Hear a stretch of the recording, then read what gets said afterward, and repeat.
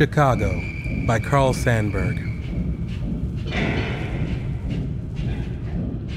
Hog butcher for the world, tool maker, stacker of wheat, player with railroads and the nation's freight handler.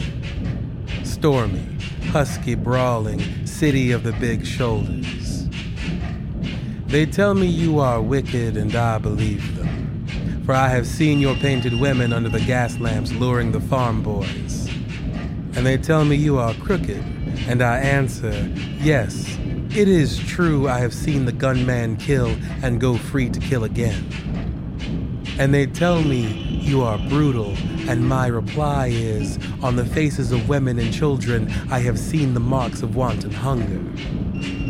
And having answered so, I turn once more to those who sneer at this, my city, and I give them back the sneer and say to them, come and show me another city with lifted head singing so proud to be alive and coarse and strong and cunning. Flinging magnetic curses amid the toil of piling job on job, here is a tall, bold slugger set vivid against the little soft cities.